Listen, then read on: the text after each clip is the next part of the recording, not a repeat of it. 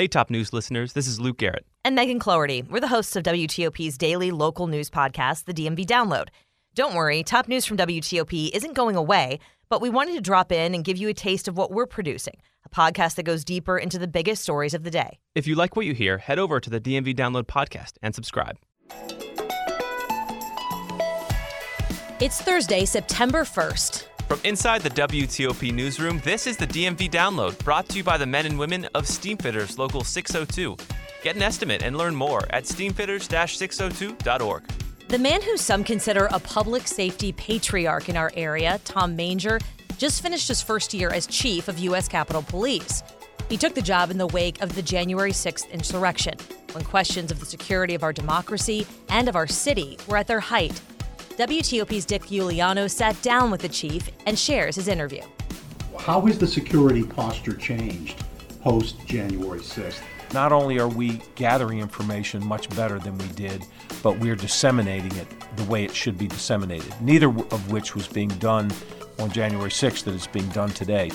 Among the changes ahead, Chief Manger says he wants Capitol Police to wear cameras. He hopes to launch a body-worn camera program on an incredibly secure and sensitive campus, where high-profile people may not want to be on tape.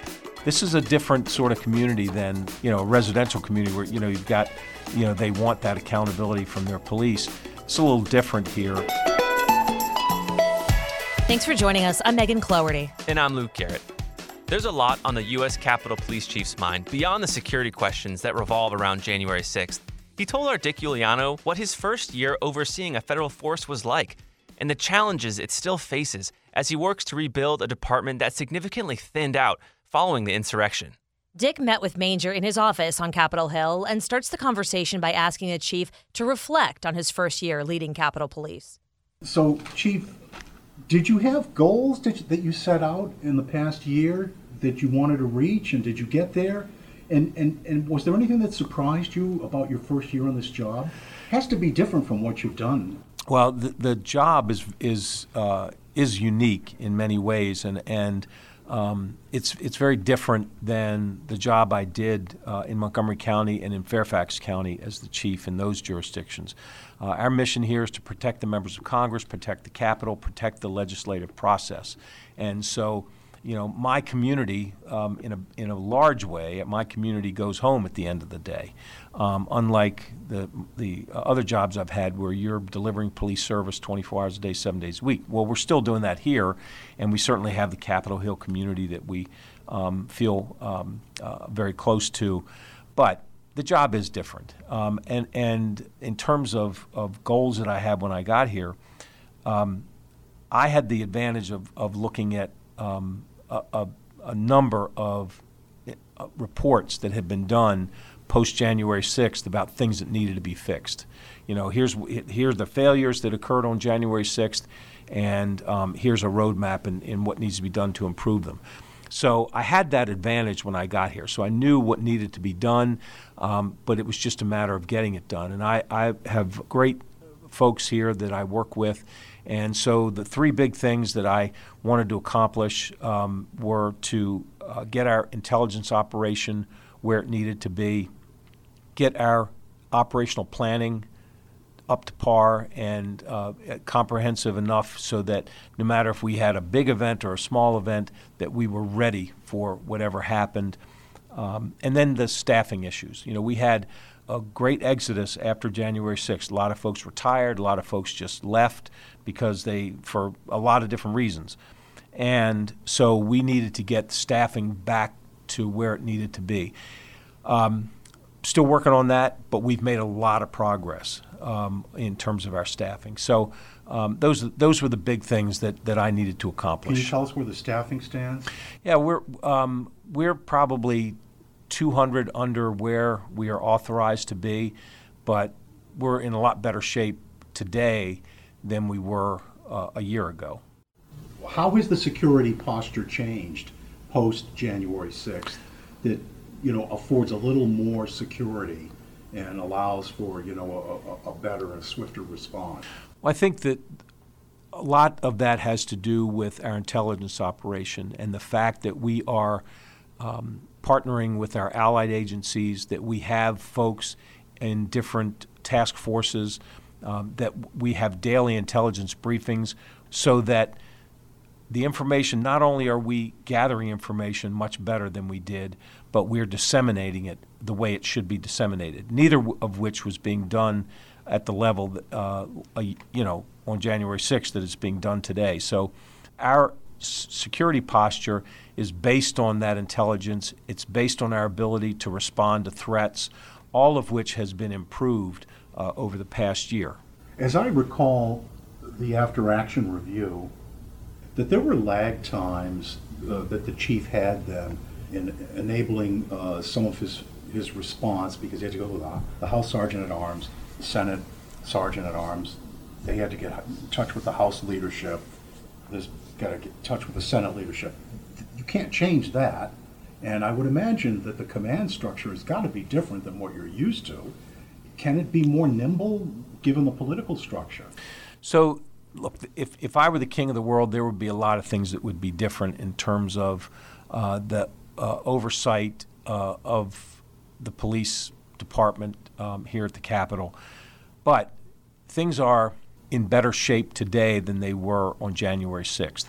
Congress actually has changed the law that gives me the authority to make certain decisions that the previous chief did not have the authority to make. I'm working with a Capitol Police Board, the two Sergeant of Arms and the Architect of the Capitol. Certainly the two Sergeant of Arms are new to those positions, and we all understand that we need to work as a team to recover from January 6th, and I think that the four of us, the Architect and the two Sergeant of Arms and myself, understand that we are invested in the success of the board. That's if you talk to previous chiefs, they would have a different narrative, in terms of what they were dealing with when they were chief. But I am very pleased with the board that I'm working with, and we're getting a lot accomplished. That's good news. It sounds like you're saying things have changed. And in fact, before I took this job, I spoke to three friends of mine who had been at one point in their career police chiefs here at the Capitol. And all three had some pretty difficult challenges in terms of trying to run the department and get things done, either with the oversight committees or with the board. I have not had those issues. And you went in with your eyes wide open, apparently.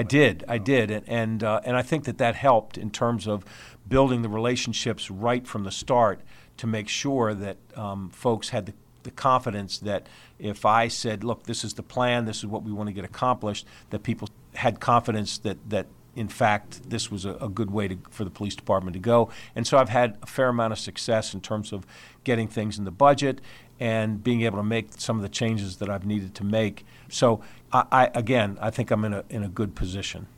That's great. Let me ask you, what is your level of concern about the current threat environment to lawmakers in light of the midterms coming up? What can you share with us about that, and particularly with potential protections in the home districts and so forth?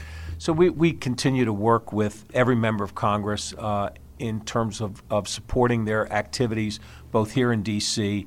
and in their home offices.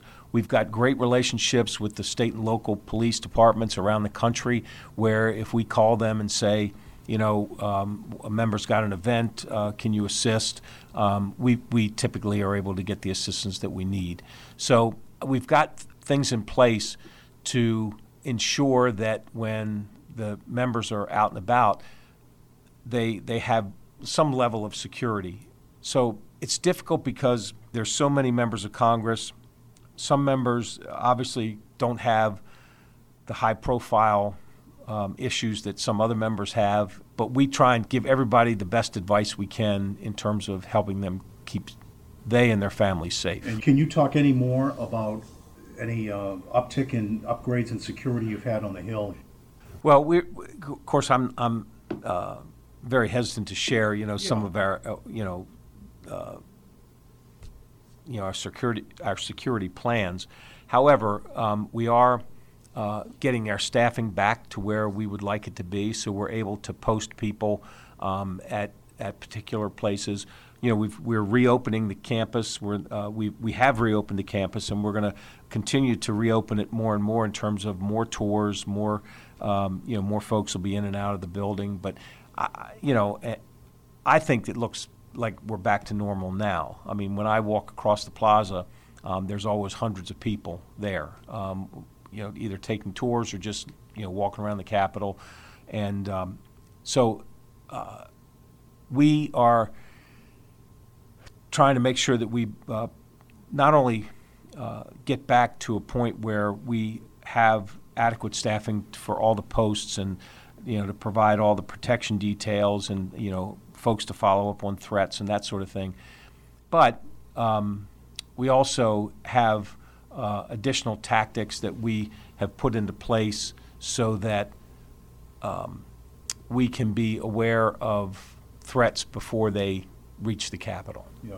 I remember I learned so much from you about the value of body-worn cameras. And what are your thoughts as you sit in this position? And I mean, I would imagine you wish your officers here had them, and the whole all the federal officers, many of them lack body-worn cameras. And I guess the research is clear. We've seen what a useful tool this is. I remember you saying a long time ago that we would see reductions in, for example, use of force complaints against officers, and we have. Mm-hmm. And so what are your thoughts about U.S. Capitol Police and body-worn cameras and other federal officers? So as you know, I'm a big believer in body-worn cameras. I brought them to Montgomery County, I guess now it's about 7 years ago, and I wanted to do the same thing here. I think that they're really valuable in terms of accountability, and they're valuable in terms of our officers who I think do a phenomenal job here. And this will just show the community just how challenging this job can be and how good my cops are at doing it. And so I'm a big believer that it helps the police out much more than it would harm them. And so we're planning to do a pilot program to put body-worn cameras on a number of officers who would be on posts outside the buildings, not on an interior post, but we have a lot of officers that are posted outside that have direct contact with the public. And what I'd like to do is do a pilot program and put body-worn cameras on those officers. And but my hope is that we can convince everybody here that it's a good thing. This is a different sort of community than one where someone, a residential community where, you've got folks who live in a particular community and feel like that, they want that accountability from their police. It's a little different here. And so I still think there's benefits to the body-worn cameras. And so my hope is that we can get the pilot going. Hopefully we get the funding we need in the FY23 budget, which would just be a couple months away, and we could get it started. When do you want to do that? This year, you mean? Yes. Well, it's upcoming year. Yeah. You talking about in the spring or in the winter? Or? Yeah. We've done a fair amount of work already, so I don't think it'll take us forever to decide what kind of cameras to get, and we'll put a policy together, and we'll work with the FOP to get make sure that everybody's on the same page. And so my hope is that certainly in the next year we get it going. Okay. How many officers you think in the pilot program? If I was able to start off, I'll tell you, the pilot program I started off in Montgomery County, I was ready to start it with 15 officers. Now, as it turns out, I got, I think, close to 80 or 90 volunteers that said, no, we want to be part of the pilot. So I was able to get a lot more out. Here, so I'd be satisfied if I got 20, 25, 30 cameras out. It would be good. It would be enough for us to, I think, show the oversight committees and show the Capitol Police Board the value in the cameras, and hopefully then we could expand the program. Have you shared your view with the members, your favor of body-worn cameras? Have you been asked to testify? Have you testified for the legislation? I don't think I've testified publicly, but I've had meetings with the oversight committees. I have meetings with oversight committees every month, and I know that they are aware that I'd like to move forward with this initiative. Mm-hmm. So getting back to your roots, by the way, I know that you came out of University of Maryland and then you went to Fairfax as a patrol officer. That's correct. So, I mean, you have had to have seen so much change over the years in policing. And what are your thoughts when you look over the changes from when you came up? I'm sure some things have improved and perhaps some things have not. I don't know. What is your take on the new challenges that are facing officers these days? Problems with recruiting, people struggling for the job. I mean, there just seems to be so many changes. There have been, and you know, I first was a police officer back in 1976, and then I started with Fairfax in 1977.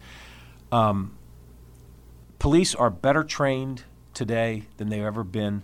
There's more accountability than there's ever been before. We do a better job at selecting the right people to be police officers. I can recall when I first came on in the mid-'70s that I would go to roll call and I'd hear some of the discussions, some of the things that people said. And I remember thinking to myself, why in the world are you doing this job? You seem to not like people. You complain about everything. You know, every time you have to do anything, you complain about it. If you're not happy, get another job. And what I realized later in my career is that there were, in fact, a lot of people that were hired and were police officers that really weren't suited to be police officers. We do a much better job. It's not perfect. We're still recruiting from the human race, but cops are much. They do a lot better job at selecting the right people for the job. But despite the fact that we're better trained than we've ever been, more accountable than we've ever been, and I think we're hiring better people than we ever have before, there's still challenges. There's still a lot of mistrust in the community. There's people that don't have confidence in the police, and that's up to the folks that are starting in this profession and the chiefs around the country to earn the confidence of the people that they're serving. And you can only do that by showing that you are well-intended in everything that you do. You can only do that by owning up to mistakes that you make and showing the public how you're going to fix these problems that you have. But on the other side of it, the public has to understand the police are never going to be perfect, any more than any profession is going to be perfect.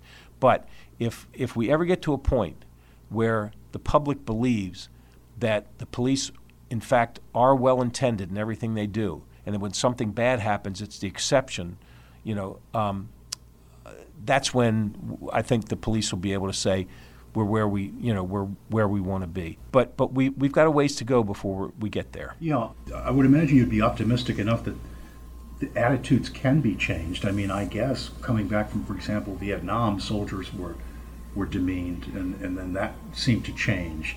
Do you see public attitudes changing over the years? It's a pendulum. Remember right after 9/11, public safety was revered. And so I think the pendulum goes back and forth. But, again, it's up to the police departments to make sure that they're putting the right people out there and hold them accountable and making sure they're doing the job the way it's supposed to be done. If we can do that and do it with consistency, we'll be able to earn back that trust. I'm confident. I did want to ask you, I want to get in the neighbors, and the fencing. What do you want to tell the people on the Hill and Capitol Hill East about the future and security and how quickly it goes up and your ability to communicate information to them? So I'm very proud of our social media footprint, that we have we put information out to the folks that live in the Capitol Hill area in real time. So when something happens, we put something out so that they know what's going on here. I also am, like the people that live here, I'm anti-fence. So I would not put that fence up unless it was absolutely necessary. And I hope it never becomes necessary again. But, I mean, it's always an option. But I understand the impact it has on this community. People feel like this is their house, this is their property. They like to run, they like to walk their dogs. Just the people that live around here use this property for exercise, for relaxation, and my God, it's such a beautiful sight and so inspiring. No one wants to see the fence around here. So I understand that, and I'm trying to. I am hopefully putting enough. You asked about our security posture. I hope that our security posture is such that we wouldn't ever have to put that fence up again. So I would certainly not put it up unless there were absolutely compelling reasons to do it. Oh. And you started as an officer at the beach, right? Did you start at the beach? I did. I was a summer cop. I was summer cop in Ocean City back in 1976. That's what I thought. So from there to Fairfax, Montgomery, is this kind of a capstone? I mean, to be the chief of a capstone? Dick, this better be my last damn job. That's what I'm hoping. I've got 43 years as a police officer, and I hope that this is my last job. But this certainly is something that I'm very proud of, and I'm very glad to be here. You know, there's still some things to be done, but I'm going to stick around long enough to make sure we get those things done. But for right now, I am enjoying what I'm doing, and I think it's important work, and I'm very pleased to be here. We want to thank Dick Uliano for his interview with Chief Tom Manger, who, by the way, he worked for Fairfax. He worked for Montgomery. I just feel like we have worked with him for so many years. Right. And he was with Major Chiefs as well, which is like an organization of all of the chiefs in the U.S. He's just first of all, a very kind person, but it's interesting to see how he has changed, like his career has changed so much from going, like we used to meet him in Rockville and now he's on the Hill. It's just, this whole evolution for him has been really cool to watch. Right, and he really came out of retirement to take this head job at the Capitol, which also speaks to his character. Yeah. So coming up for you guys, we have a guest coming in, and we're going to do a little DMV date action. The hint is, dates really lead to open doors. Ooh, stick around. Backed by the experience of its hardworking members, Steamfitters Local 602 is ready to take on your next commercial, heating, cooling, HVAC, or refrigeration project. Steamfitters Local 602 adds value to our community through its partnerships with local contractors and building owners, all while keeping the focus on improving the lives of its members and their families throughout the DMV. For work that's on time and on budget, go to steamfitters-602.org to schedule your next project. That's steamfitters-602.org. Steamfitters Local 602, changing lives. Thanks for listening to the DMV Download. If you like this show, give us 5 stars and leave us a review on Apple Podcast. We love hearing from you guys, and your reviews really do help other listeners find this, our area's only in-depth daily local news podcast. And thank you for making us a part of your day. And before we go, we have this week's installment of DMV Dates. And here with us is Jacob Kerr. Howdy. He is the master of audio editing here at WTOP. And welcome to the show. Oh, I really appreciate it. That is a high compliment. I don't know if I'm a master. Boom.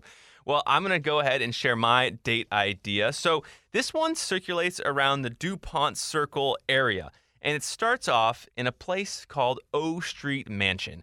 Now, you can Google this place up. It's on O Street, just a couple blocks from the DuPont Circle itself.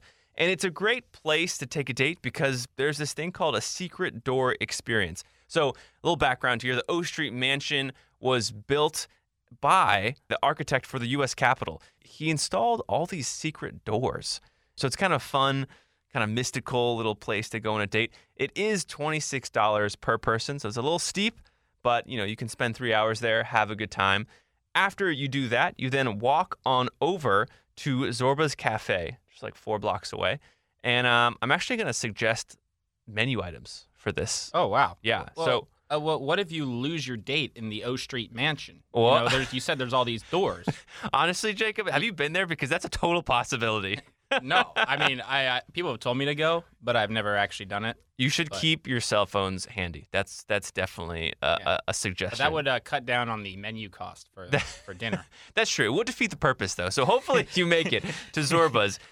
I would suggest ordering the veggie platter and shish kebabs. That comes out to like $40. So we're looking at like total between the two people an $80 date. So a little steeper than usual, but still a pretty fun time. All right. Well, I used to live up in the Columbia Heights Parkview area. It's a little different vibe. But anyway, we're gonna go start at Sonny's Pizza. Yeah, it's a little pizza joint that opened. I can't remember, a few years ago. The pandemic time. It's just can't remember. Before times. Yes. I think that pizza should be round. They disagree. Oh. But you know what? They do a good job, so it's okay. All right, boom, square pizza it is. Yeah, square pizza. A slice costs $4.50. Oh, I like the sound of that. Yeah, I mean, whole pies are more in the $25-$35 range, so if you're really hungry, you can shell out, Right. you know? So after that, we're going to walk on down over to the Wonderland Ballroom. Whoa. Have you been to the Wonderland Ballroom? No, but I want to. It sounds wonderful. Oh, yeah. Well, when I moved to D.C., it was like where all the young single 20-somethings went. Okay. If you didn't have a date, then sometimes you could find one in the Wonderland Ballroom. There's a bar in the bottom, which is cool and all. But then, around midnight, if you go upstairs, it's a very, very small, crowded dance floor, very little AC. It's like Sweat Lodge up there, But people are dancing. But people are dancing into each other. Wow. There's no room. Wow. There's all right. no room. They're singing songs from like our childhood, like the 2000s. Wow. Like the Shrek soundtrack or something like that? Sure. I mean, they dropped the Fall Out Boy, Sugar, We're Going Down Swinging. This bar is for people our age. Boom. I love to hear it. Yeah. You can get beer pretty cheap at the Wonderland Ballroom if you want to keep the drinks going. So Nice. It's all in all, it's not too expensive of a date up there. Wow. All right. Well, we got two options for y'all out there. Kind of a spendy DuPont little stroll, and then kind of a nice pizza, cheese, and dancing date up in Columbia Heights. That's what we love. We got you covered. Okay, I'm back, and I would just like to say that, first of all, no, I want to thank Jacob for coming on. But you can be, a little older and go to the Wonderland Ballroom. Just saying. You can be what? A little older. Yes. Well, we didn't even establish our ages, so it's really whatever your age is, you're down. I mean, we're just ageless people here on the mic. Uh-huh. I don't want to be ageist at all. I want everyone to feel included. Oh, yeah. Mostly me, so I don't feel old. Megan, you are included. And that'll do it for us today on the DMV Download, sponsored by Steamfitters Local 602. Our managing editor is Craig Schwab, and our music is by Real World. Give us a review and rate our show if you get the chance. Also, while you're at it, hit subscribe so you never miss an episode. You can also follow us on every social media platform out there where we post content every day. You can find out more about this podcast and become one of our VIP listeners at dmvdownload.com. The DMV Download is a podcast by WTOP News. Listen on 103.5 FM in the D.C. area, 107.7 FM in Virginia, 103.9 FM in Frederick, online at WTOP.com, and on the WTOP News app. I'm taking a long weekend, so have a good long weekend, everybody.